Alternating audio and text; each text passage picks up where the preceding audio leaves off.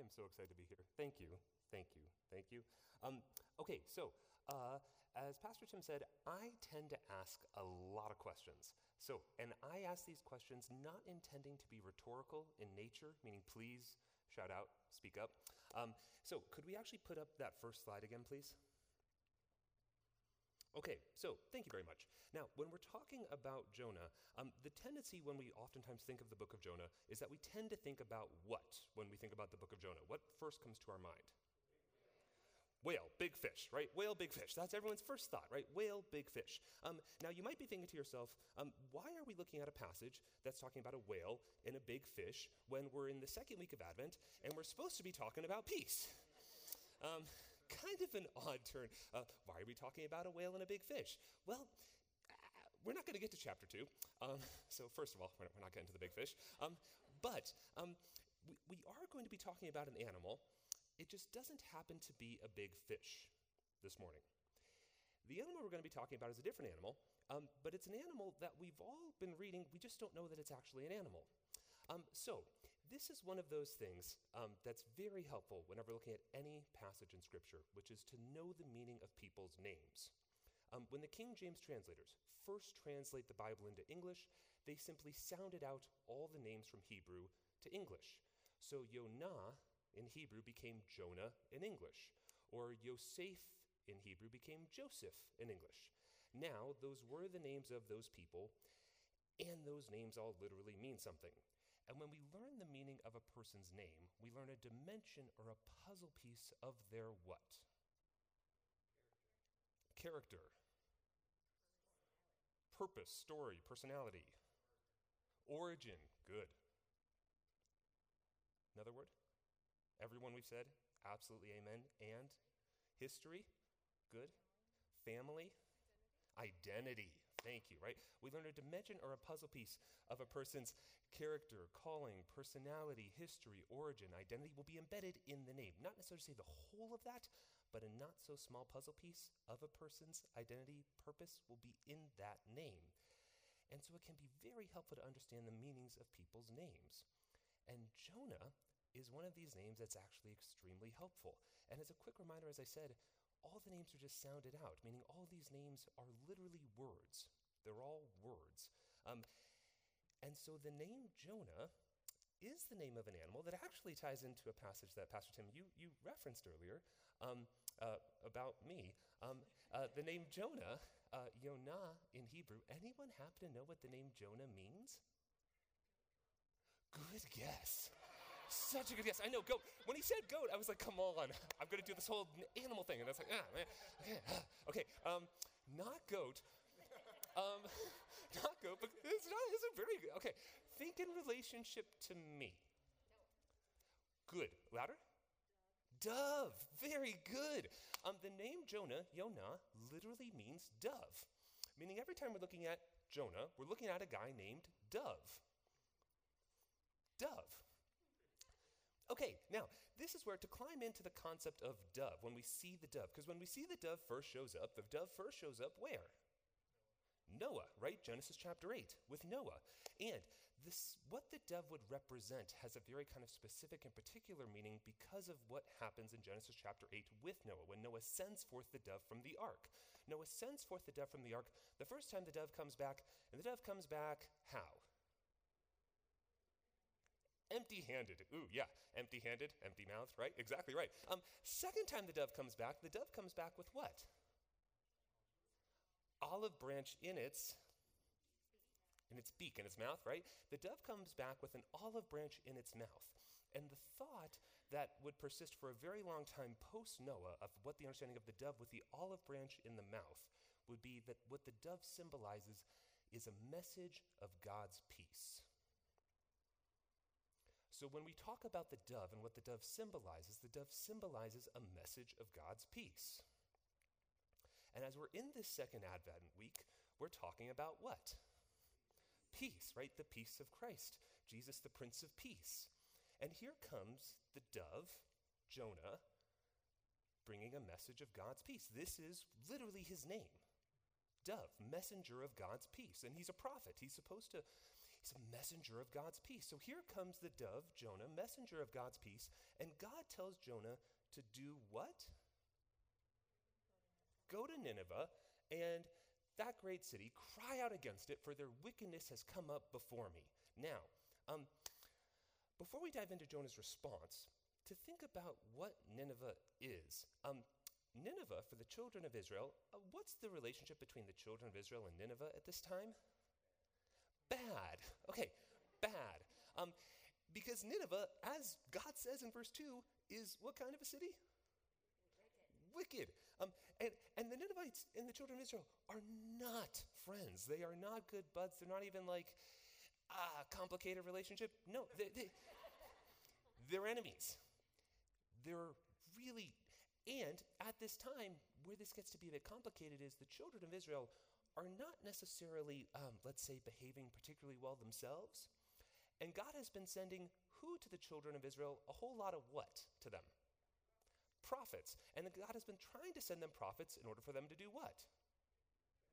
Repent and turn from their ways. And have the people listen to the prophets? By and large, no. So now God is sending a prophet to who? Their enemy. Oh, okay. Now if I'm Jonah, messenger of God's peace, I'm being sent to my enemies when I know my people aren't turning and repenting. And God might be sending me to them. Why? Ooh, okay, there were several voices. Over here? To get them to repent. Very good. Yes, good. Another voice? What'd you say? Maybe I'll be a martyr, right? They might kill me. It happens to a lot of other prophets. Why not me too? Absolutely. There was another voice over here.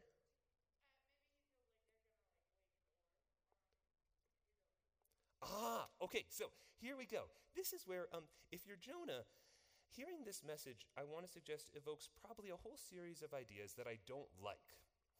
Okay, because let's think of some of the options if I'm Jonah. I know my people are not behaving all that well. They're not listening to the prophets that are being sent to them. They're not repenting. They keep going on their kind of merry, sinful ways. God is telling me to go to this other people group who are also committing all these sins, but he's telling me to make them repent. Maybe they will repent. And maybe if they repent, then that people might turn around and do what? Put the smackdown on Israel. Put the smackdown on Israel. Yeah, technical term. They're in the Hebrew, right? Okay, put the smackdown on Israel, and in fact, they will. Right? The Ninevites are part of the Assyrian Empire, and the Assyrians are going to eventually do what? Conquer and destroy. So actually, Jonah's not wrong. Or let's say they don't repent, then I become a martyr, right? Okay, so either I go there and they kill me because they don't like the message, which happens to most prophets, or I go there, maybe they don't listen. What was the point of that anyway? My people find out, how are they going to feel about that? Or I go and they repent and maybe they turn around and sack my people? Meaning, if I'm Jonah here, all of these options sound, yeah, I don't know that I actually want to go and do this. And that's why, verse 3, Jonah arose to flee to Tarshish from the presence of the Lord. Now, just to get into a picture of what Jonah's doing here, God says to Jonah, messenger of God's peace, go to Nineveh. Nineveh would be located several hundred miles to the east. You would go there by foot. Jonah decides to go literally 2,500 plus miles west by sea to Tarshish, what we would probably call modern-day Spain. Meaning Jonah is doing what here? Running. And he's running literally what? 180 degrees in the opposite direction from where God had called him by the other mode of transportation. Meaning Jonah is being literally here what? Ooh, SAT word, obstinate. Okay. Ooh, obstinate. There was another word? Defiant? Disobedient. Okay, defiant, disobedient, obstinate, right? He is trying to do everything he can to not do the very thing the Lord has said. And we're not told exactly why, but we can probably come up, as we just did, with a couple of ideas of maybe what he's thinking of, why he doesn't really want to go and do the thing God just asked him to do. But he's literally again going 180 degrees the opposite direction of where God has instructed him. Now, I want to return to the moment where we were talking about Nineveh and who Nineveh would be. Nineveh is the arch enemy, one of the very foes for the children of Israel.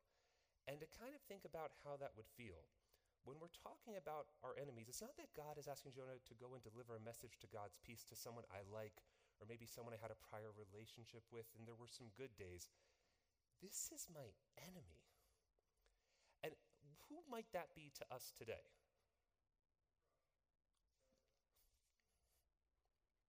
What was that?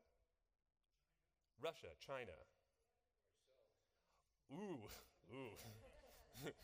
Getting deep. Okay, yeah. Ourselves. What's that over here? The other political party. Fill in, right? Okay, here we go. Meaning, right, I'm not just talking about the Raiders or the Blackhawks, right? Okay, we're talking about people who I might look at and go, it's me or them. The other day, someone in a study said ISIS. What do I not want to go and do?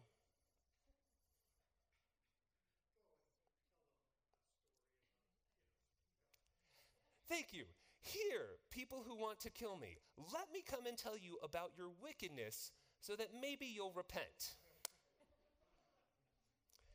Not just for my own safety, I don't necessarily want that for them because, as you said, absolutely spot on, those people that if they repent, they might come around and do what?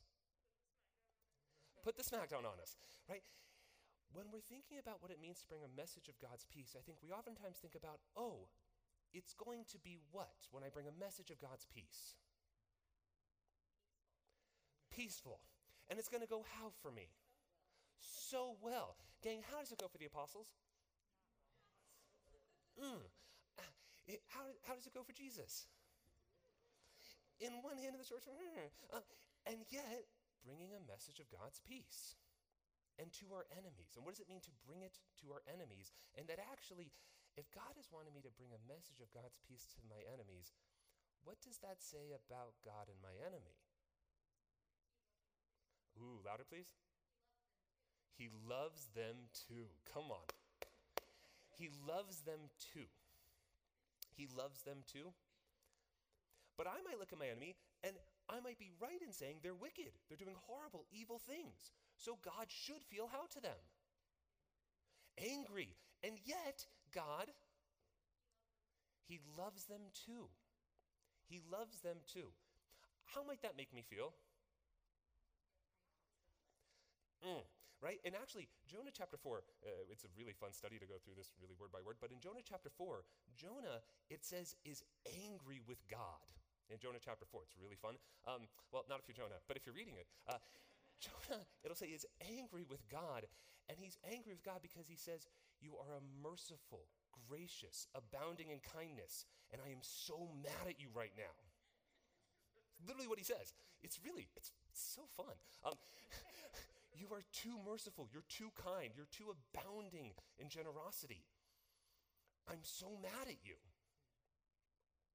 And he thinks what God is doing, it says it thinks what God is doing is evil.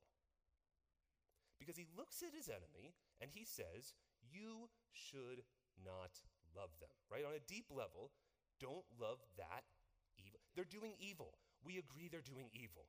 Why would you extend love to them? Why would you abound in kindness, graciousness, generosity? Why would you give them another? And yet here I want to suggest, God is saying to Jonah, messenger of God's peace, go deliver a message of God's peace to people who you hate, to your very enemy. They're not beyond God's love. They're not outside the box. They're not without hope, without a chance to change. That's really what Jonah's talking about. And yet I want to suggest it's also where we are today, where for so many of us, there are people who we see and who we look at, who we say, what about? Okay, there were several. Sorry. There are two voices over here. You're the enemy. Other. No hope. No hope. How could you have hope for those people, seeing what they do? And this is where it gets to be no hope. It's a really helpful thing, especially in this Advent season, and thinking about the concept of hope, which is when we think about the idea of hope. In biblical Hebrew, the idea of hope for a moment here is a really helpful word to unpack. The word hope in Hebrew is the word tikva. Tikva is the Hebrew word for hope, and this is where I apologize for those of you who don't like grammar. We're about to get kind of grammary. Hebrew is a root-based structure of language. Most words in Hebrew have a 3-letter root. Some words have a 1, or a 2, or a 4, or a 5-letter root, but most words in Hebrew have a 3-letter root. And when you get down to the root of a word, you really get the core concept that underlies an idea, and then the language will build upon itself. So tikva, which means hope, has a root. Now, before we dive into the root of the word for tikva, this word for hope, the word that we often pretty much are always looking at for hope in Hebrew, when we're hoping, we're usually hoping for what? Something good. Yeah, you said? Something we want, something good. And I want that now. Ooh, you're patient. I wanted it yesterday. Right? Meaning, it's not only that I'm hoping for something good that I want, I usually want it now, or maybe ideally yesterday, at the bare minimum soon, right? Meaning we're usually hoping on a timeline. I have a specific idea of when it would be good to get the thing that I'm hoping for. Now, that's just where the word hope in Hebrew, which is this word tikva, has a root. The root of the word for tikva in Hebrew is the word kav. Kav, and kav literally means to wait. W-A-I-T, wait. Meaning, if I'm hoping, I would know what? There's going to be some waiting. And then I want to suggest the question that most people would ask is, Charlie, thank you. Okay, it's like, I'm not kidding. 99.4% of the time I ask that question, people say, how long? It's incredible, right? It's because there's this idea, I don't want to what? Wait. And I mean, gang, in the world we live in today, I don't know that we've ever lived in a time that was more instant gratification, on-demand civilization, where if my package from Amazon comes in anything more than 48 hours, why are you mad at me? What have I done? Why have you forsaken me? What, like, it's, okay, I mean, truly, the way we would behave towards God if I have to wait anything longer than the prescribed maximum of what seems, okay. Gang, if I'm hoping, I would know there would be at least some waiting. It's embedded in the very fabric of the word. Sometimes that waiting is 48 hours. Sometimes it's a month. Sometimes it's years. Sometimes it's actually going to happen when? Ooh, okay. Yeah, generations later, I think I heard another person say, long after I'm dead. And yet, that does not mean what? Doesn't mean it's not going to happen. Doesn't mean that I was hoping, waiting in vain. But the idea that it has to happen at a minimum in my lifetime, I'm really making it all about who there? In my lifetime, it has to happen.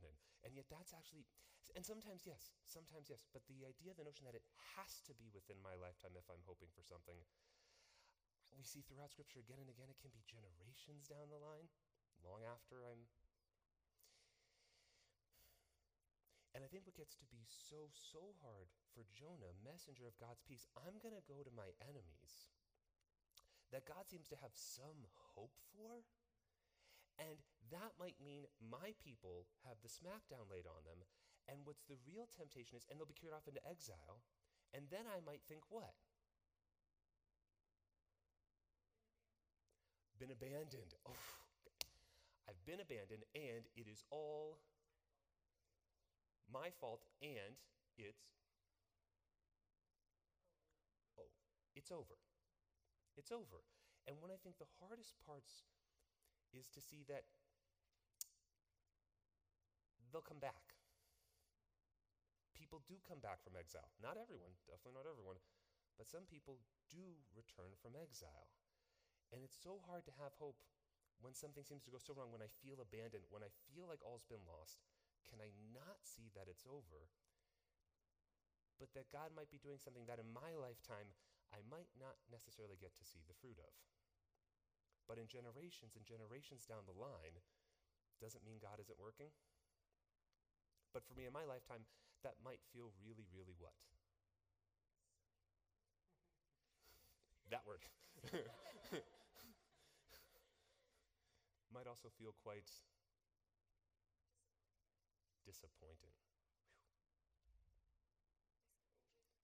Hopeless. Hopeless. Discouraging, right? And deeply painful. And I don't want to remove any of those things as not, they're all there. They're all true. And longitudinally, what might God be doing? Right, as we're in this time, when we're in this season of what it means to bring peace, to not just think about bringing peace only to those who maybe are receptive to hearing, not just about bringing peace to those who we like, or those who I want to go have coffee with, or those who I feel really comfortable around, or just those people who I know I get along with, or those people who will not have a conflict in a conversation.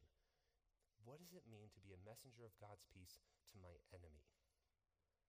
To that who I really don't like? Because I want to suggest, if I'm Jonah, dove, messenger of God's peace, or the very thing Jesus is going to do in the very same river, right, when it talks about a sign, the sign of Jonah, what does it mean to be a messenger of God's peace to all? Even if I don't understand it, even if I don't get why, how could God have kindness and mercy to that, to them, to that? What does it mean to be a messenger of God's peace to everyone? Louder, please. That you have hope, especially when I don't understand. Let us pray. Lord God, we thank you.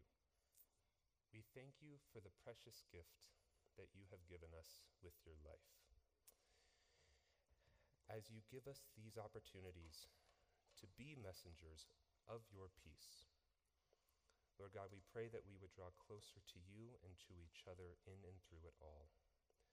That especially in times that we find hard, where we cannot maybe see or understand why you are doing what you're doing or what might be happening, Lord God, we pray that we would be those people who can bring your peace, especially when it is hard, that you would give us the strength and the courage and the discernment to live and be as you have created us to be.